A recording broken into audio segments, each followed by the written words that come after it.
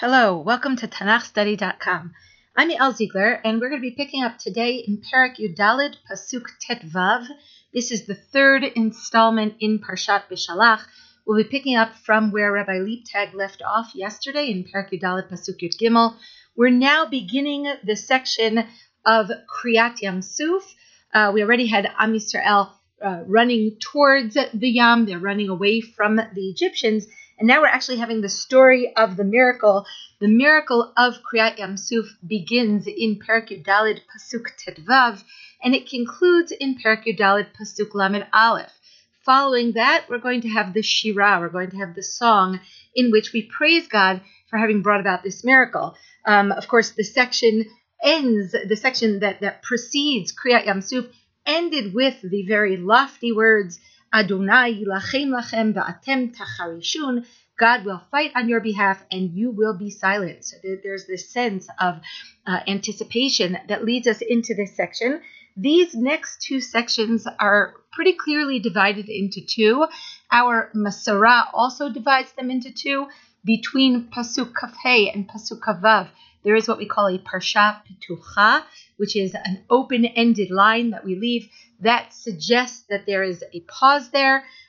This division, I think, reflects several ideas. In Pasuk Tet Vav through Kaf Hey, we have the story of Bikiyat Hayam. It opens with God speaking to Moshe. The goal of this section seems to be directed toward the Mitzrim, toward the conclusion of Mitzrayim, that Hashem nilcham lahem b'Mitzrayim.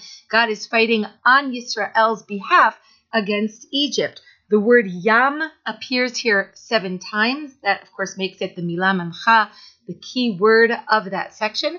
And the second section that begins in Pasuk Vav and concludes in Pasuk Lamed Aleph is actually Skirat Hayam. It is the closing of the sea. If the first section is the opening of the sea, the second section is the closing of the sea. Here, once again, the section ends with God speaking to Moshe, and yet this time it concludes with Am Yisrael's recognition of God, Yediat Hashem, Vayar Yisrael et hayad hagedola asher asa Adonai b'Mitzrayim, Vayiru ha'am et Adonai vayaminu ba'Adonai v'Moshe avdo. A very famous pasuk that we'll talk about shortly, but which clearly points to Am Yisrael's recognition of God as a result of this entire story of Kriyat Yam Suf. This second section also contains the word Yam 7 times, again, meaning that in both of these sections, we're actually focused on the Yam, on the sea. That itself, I think, is worthy of note.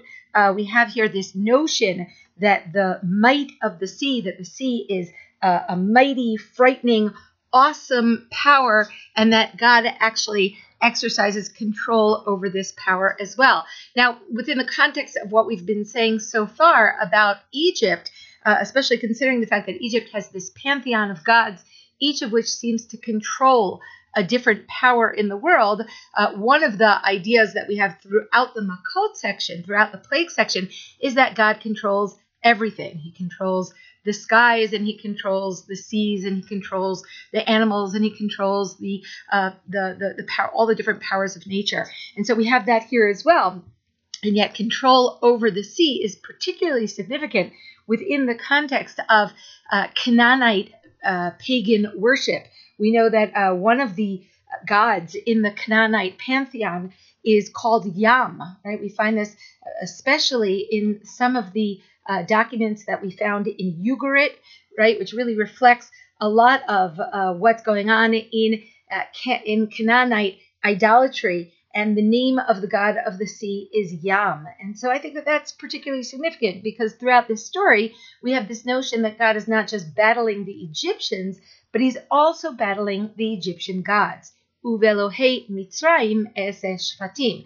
Against the gods of Egypt, I will render judgment. Now, here I'm not suggesting that Yam is a god of Egypt. I just mentioned that Yam is actually a well-known god in the Canaanite pantheon. But I think that idea that God is battling these idolatrous practices, these idolatrous notions, come into play here as well, where the idea of Yetziat Mitzrayim and the whole story of the plagues and God's might in Egypt is also designed in order to prepare us for this idea of monotheism, that God controls everything. And the fact that God controls the sea, this is going to be a very important idea that we're going to find in several other places in Tanakh. We're going to see that Tanakh draws quite extensively from this story that the Tanakh is constantly referencing, the story of Kriyat Yam Suf, and oftentimes it focuses on God's power over the sea, right? So we might have Hayam Ra'ah Vayanos, right? The Yam sees and runs away, it flees from God, from God's might. Or in a different pasuk in Tehillim, Vayigar B'Yam Suf, Vayecherav, right? And God shouts and he rebukes the Yam Suf and it dries up, right? So we have this focus on God's power. Okay, let's begin with Perek Yudalid Pasuk Tedvav with this literary introduction. Let's look at what God says here to Moshe. Leyomer Adonai El Moshe Ma Titzak Elai Daber El Bnei Israel V'Yisau. And God says to Moshe, why are you crying out to me? Speak to Bnei Israel and they should travel. They should begin to move. This opening is really quite difficult. On the one hand, I think that we have to feel that there's some sort of rebuke that is going on here. It sounds like a rebuke. Why are you crying out to me, says God to Moshe. That seems to be one question. Why is God seem to be rebuking Moshe here? And the other question is really a practical question. When did Moshe cry out? Right? This is not something that we have in the story itself. Well, there are several options here. Let's begin with the second question. The Ibn Ezra suggests that this is based on the previous pasuk, pasuk Yud, where we're told Vayitzaku Bnei Israel El Hashem, that Bnei Israel cried out to God. And here the Ibn Ezra says Moshe is identified with Bnei Israel. He cried out along with them. And when God says to Moshe, Matitzak Elai, he's not just talking about Moshe's personal cry, but he's talking about all of their cries. Why are they crying here? They should be moving. This is not a time for crying. This is a time for action. Another possibility is, as the Ramban says, that Moshe did in fact cry out. We didn't hear of it until now. That seems to be somewhat typical. It is somewhat characteristic of the Tanakh not to tell us all the information, and sometimes just to tell us the information in this sort of subtle, sort of backhanded way. We only find out that Moshe cries out when God tells him not to cry out. As to the reason why Moshe seems to be rebuked here, well, there are several different possible approaches. I think, I just mentioned before that, it sounds a little bit like this is not the time for action. It's the time, this is not the time for crying out. It's not the time for words. It's the time for action. It's possible that it's not a rebuke. It's just an information. Why are you crying out to me? This is not the time to cry out. Don't worry. We have no need now for tefillah. Just speak to Am Yisrael, and we can get this story moving forward. So it's possible that even though perhaps my first inclination is that it sounds like a rebuke, it's possible that it's not really quite a rebuke. And now God commands Moshe what he should do. Ve'ata in pasuk tezayin, hareim et matacha unitei et yadecha al hayam uveka'ehu v'yavo v'nei Yisrael b'toch hayam v'yabasha. And you lift up your staff and stretch out your hand over the sea and split it. And Am Yisrael will come into the sea on the dry land. So here, once again, we have this staff of Moshe, the hand of Moshe. We've seen this several times, that Moshe is being told to stretch out his hand, to lift up his staff. Many of the Mefarshim here discuss the question as to whether or not these are two separate instructions, whether you're supposed to first raise the staff and then stretch out your hand. Are these two separate things, or are these perhaps two interchangeable things?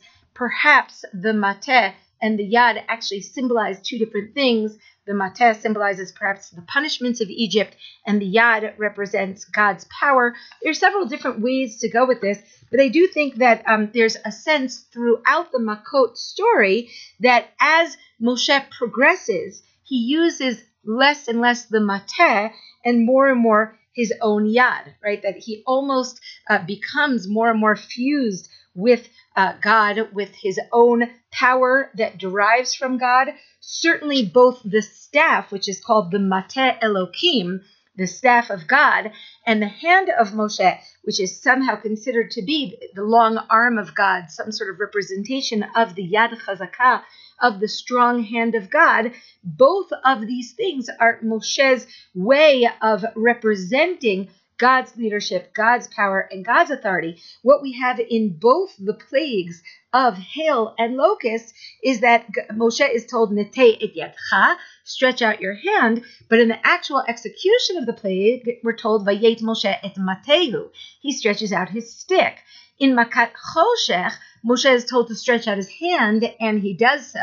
And finally here, Moshe is going to be told, stretch out your staff, stretch out your hand, but we're going to see that later on in the story, for example, in Pasuk Kaf Aleph, and then again in Pasuk Kavav and Kav Zayin, Moshe is actually only going to use his hand. So it seems to be that there's perhaps this progression through the plague story as Moshe more and more is identified with God's power, with using his hand and not necessarily even using something external. And there are different Mefarshim that go in different directions, but I'm going to leave it at that for now. I'll just mention one more point, and that is that even though Moshe does stretch out his hand in Pasuk Kaf Aleph, we're going to see that only God actually splits the sea. And that's true. We're going to see that later in Tanakh as well, in every single biblical passage in which we have the story of Bikiyat Yamsuf or Kriyat Yamsuf, the splitting of the sea. It is God very explicitly who splits the sea and never Moshe. So this miracle is going to be attributed directly to God. So if Moshe is supposed to lift up his staff, and that ultimately is going to be a sign for Bnei Yisrael, and it's meant to give the confidence to Bnei Yisrael to go into the sea on the dry land, we now have in Psukim Yud Zayin and Yud Chet God's role in this story. If Pasuk Tet Zayin started out with the word Ve'ata, directed towards Moshe, Pasuk Yud Zayin starts out with the word Va'ani, and this is of course God speaking. Ve'ani hineni mechazek et leiv Mitzrayim v'yavo achareihem. I will strengthen or harden the heart of Egypt, and they will come in after them. V'ikaveda b'Pharaoh u'v'chol chilo b'richbo u'farashav. And I will, the word ikavda we'll speak about in a second. For a moment, I'm just going to translate it like the majority of the Parshanim, of the exegetes, and that is, and I will be glorified through Paro and through his soldiers and through his chariots and his horsemen. V'yadu Mitzrayim ki ani Adonai bihi kavdi b'Pharaoh b'richbo u'v'farashav. And Mitzrayim will know that I am God when I obtain glory through Paro, through his chariots, and through his horsemen. And so here we have the goal, or sort of what seems to be more God's role in the story, and that is to get the Egyptians to follow Am Yisrael into the sea so that the Egyptians will know of God, so that God will obtain glory through them. I will just make one comment on the word v'ikavda, bihikavdi, which appears twice here in these psukim. It certainly seems clear that this is a key word throughout the story of Yetziat Mitzrayim. It appears over and over and over, the word kaved. It's going to appear also later on in this section in Pasuk Kaf Hey, when we see that the chariots are not moving. They're kvedim, right? They're bikvedut. They move only with great heaviness. But we've already seen this word both to describe Paro's stubbornness and intransigence, and also we have this description is used also for the heavy work that Am Yisrael has to do as a result of Paro's decrees. Tichbad ha'avoda, right? They should be heavy with work.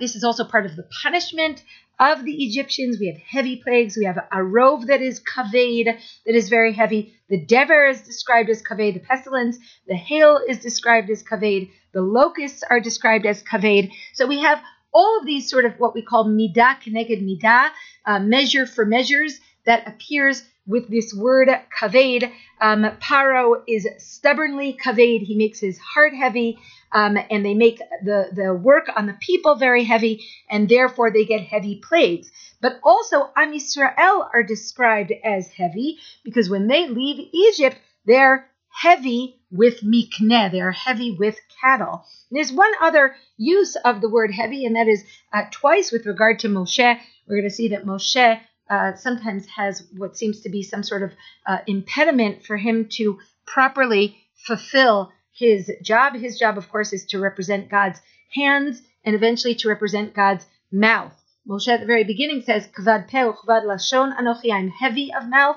Later on in the story of Amalek, we're going to see that Moshe's hands are heavy. So this heaviness can be an obstacle.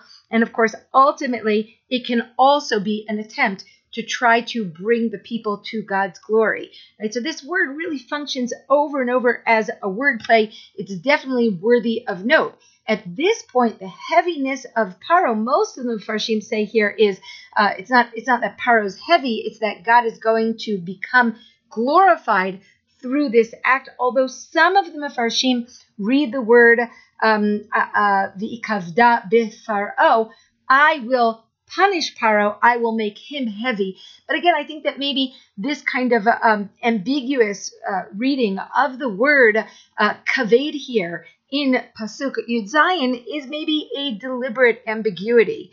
Paro's heaviness is God's glory.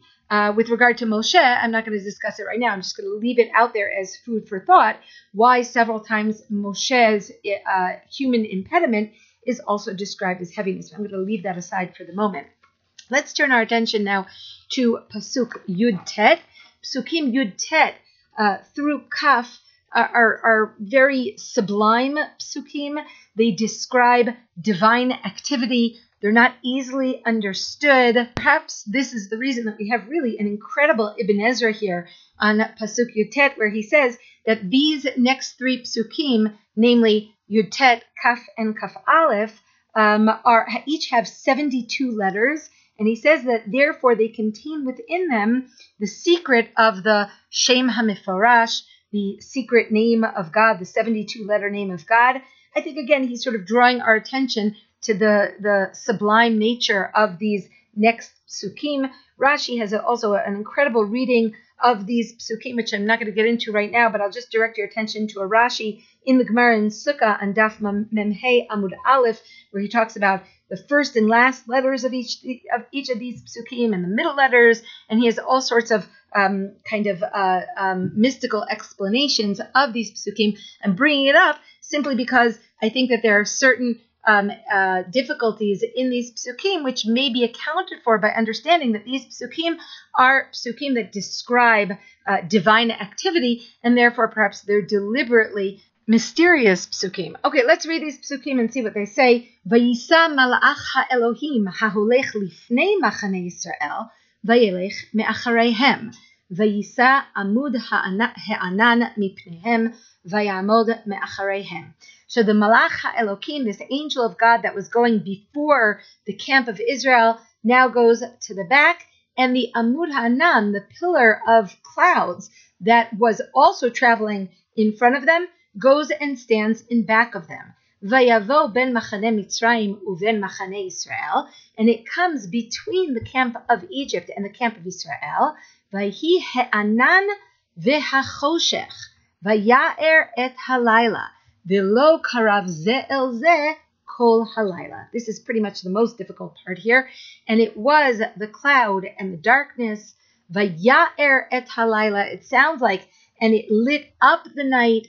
And he did not come close one to the other all that night. In other words, there seems to have been no interaction between Egypt and Israel the entire night, presumably because of this pillar of cloud and darkness, along with the angel of God, that seems to buffer between the camp of Egypt and the camp of Israel. This pasuk certainly recalls what we saw previously, what you saw with Rabbi Liebtag at the end of Perek Yud Gimel, in Pasuk Kaf Aleph, where we were told that God walks before them or goes before them in the day in this pillar of cloud in order to lead them on the path, and at night they have the pillar of fire in order to light for them the way.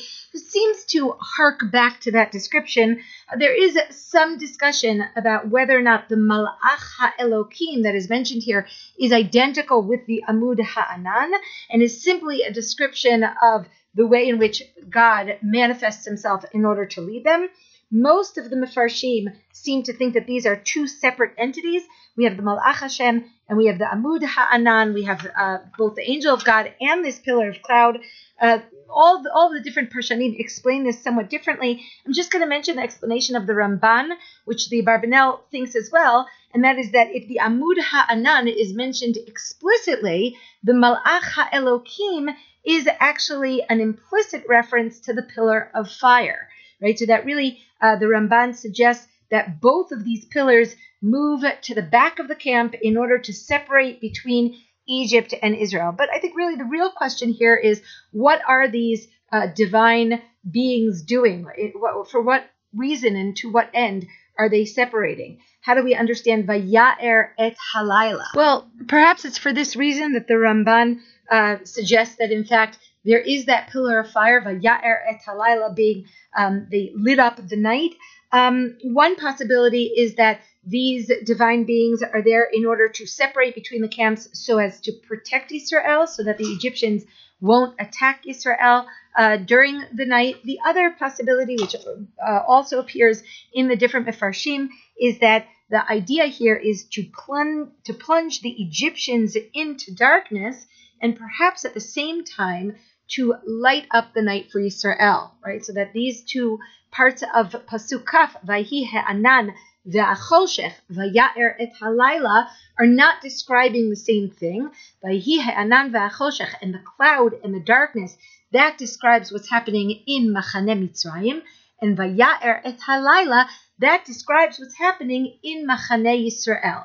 Now this accounts for the idea also that these pillars are there in order to lead the people. Usually they're leading Machane Yisrael, the camp of Yisrael, but in this case they're also designed to lead the Egyptians deep into the sea. The idea here is part of the confusion that we're going to see later within the Egyptian camp, which has been plunged into darkness. But at the same time, I think that there's perhaps a more important idea that we've seen before, which is that the last three plagues that were brought upon the Egyptians were all plagues of darkness: the plague of locusts, the plague of darkness, the plague of Makat Becharot. They all involve darkness, and the idea is also symbolic. This story is about leaving the Egyptians behind, plunged into this confusion, this darkness, and of course, Am Yisrael is being brought into light. This is certainly meant to be symbolic. We have some very beautiful psukim, particularly in Sefer Yeshayahu, which suggests that this is actually the goal of the story. In Yeshayahu Perek Tet, Pasuk Aleph, for example, Yeshayahu describes Am Yisrael as Ha'am ha'holchim b'choshech ra'u or gadol, right? The nation that was going in darkness sees this great light. And of course, light and darkness is symbolic of understanding and lack of understanding, of morality and lack of morality, and perhaps we have that here as well. To support this point, note also that three sentences in a row end with the word Laila, right? So we have Vayaer et Halayla, V'lo karav zeh zeh kol halayla, Beruach kadim azah kol halayla, right? So we have this emphasis on the Laila, on the night. It recalls, of course, the night of Makat Bechorot, and this idea that Egypt's day has turned into night. Okay, let's look in Pasuk Kaf Aleph, which is the execution of this moment, of this event. Vayet Moshe et yado al hayam, and Moshe stretches out his hand over the sea. Vayolech Adonai et hayam beruach kadim azah kol halayla, vayasem et hayam lecharava, vayibak'u hamayim. So Moshe stretches out his hand on the sea, and God leads the sea in this strong easterly wind all that night, and he makes the sea dry land, and the water splits. So we'll note here, once again, the similarity to the locust plague, which in many ways we already noted seems to be a forerunner for the drowning of the Egyptians. This is certainly a negative depiction of the Egyptians. But here again, we have the focus on that easterly wind. Perhaps here it's important to note that one of the central components of this miracle, beyond the splitting of the sea, is the actual walking upon dry land, which happens as a result of the split.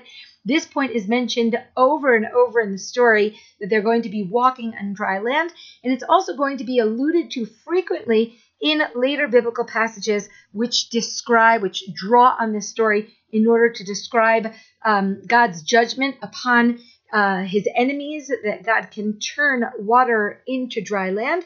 But it's also going to be used in passages which describe God giving Am Yisrael redemption, by the same token that he can dry up people's the water of nations, so that they no longer have, for example, a Nile that they depend upon for their economic viability. At the same time, God can do again what he's done here, which is to dry up the ground so that Am Yisrael can walk through in order to be redeemed. So it has symbolism also for Am Yisrael's redemption, but also for the drying up of the economic prosperity of Egypt. Let's go on. Pasuk Kafbet, Vayavo v'nei Yisrael b'toch hayam v'yabasha v'hamayim lahem choma miminam umismolam.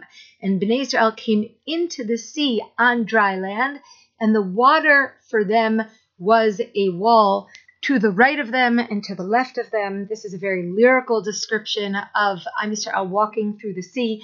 We actually read it when we read it in the shul. We read it as a song. It has a little bit of a different tune. Vayirdefu Mitzrayim vayavo achreihem kol sus paro richbo farasha ve'al toch hayam. And Mitzrayim chases after them, and they come after them, all of the horses of Paro, his chariots and his horsemen, into the sea. There's a great emphasis here on Paro's military capability. We know from ancient Egypt that this is certainly the case, that the Paro was very invested in his military. And in fact, it seems to be that the Egyptians actually invented using a horse-drawn chariot in war. And so we have here perhaps the attempt to demonstrate that all of Paro's alleged power is now going to dissipate. Vayhi be'ashmoret haboker, and it was at the watch of the morning. Vayashkef Adonai el machane Mitzrayim be'amud eish ve'anan. Vayahom et machane Mitzrayim. It was at the morning watch, and God looked at the camp of Mitzrayim in his pillar of fire and cloud, and he threw confusion into the camp of Egypt. So perhaps this is one of the reasons that before some of the Mefarshim had seen that pillar of fire as being represented by the Malach Elohim, because here we have the pillar of fire, we have the cloud. The execution of this punishment seems to have very Sdom and Amorah-like connotations. There's fire, there's cloud.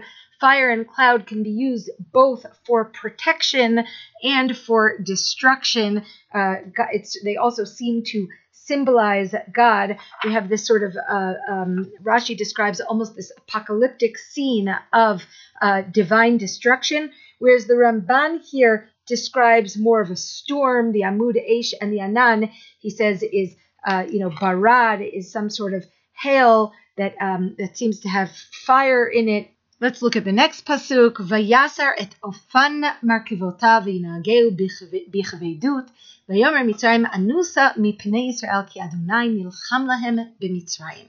And so they tried to turn the wheel of their chariots, and they rode them with heaviness. And Mitzrayim said, I will run away from Yisrael, for God is fighting on their behalf against Egypt.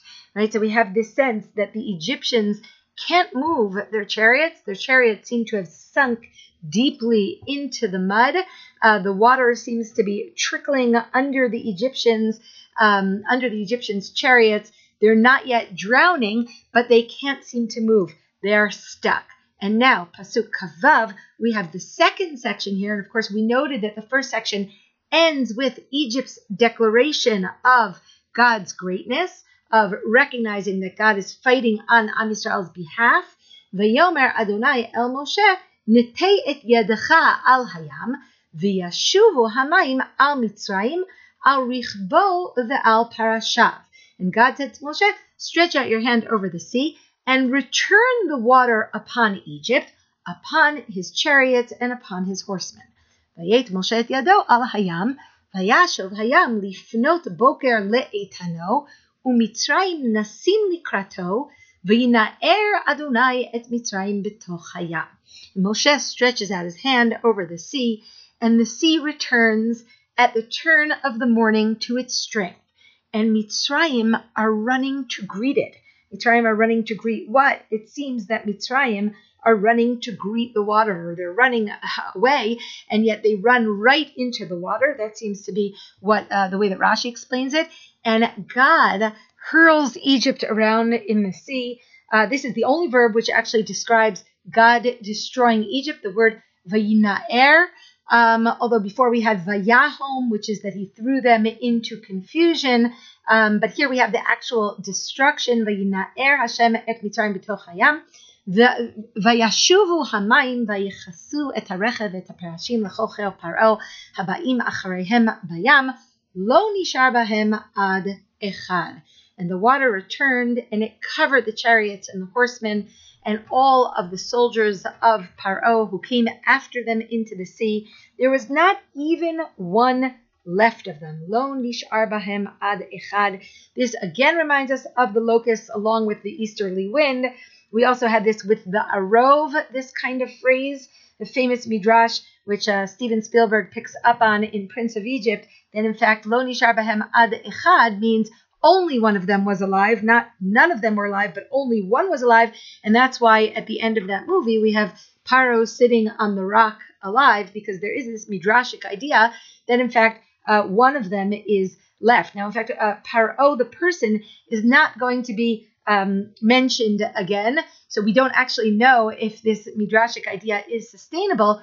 But in another passage in which we have this idea of, or this phrase of lo nishar bahem ad echad, which is in the story that is built on this story, the story of Sisra, we have a very similar phrase where the pasuk says lo nishar ad echad, right? It's talking about the camp of Sisra, lo nishar ad echad, not even one was left. And then right afterwards, we're told that Sisra ran away. So there was one left, which seems to be able to substantiate this reading that lo nishar bahem ad echad means only one was left, and not even one was left.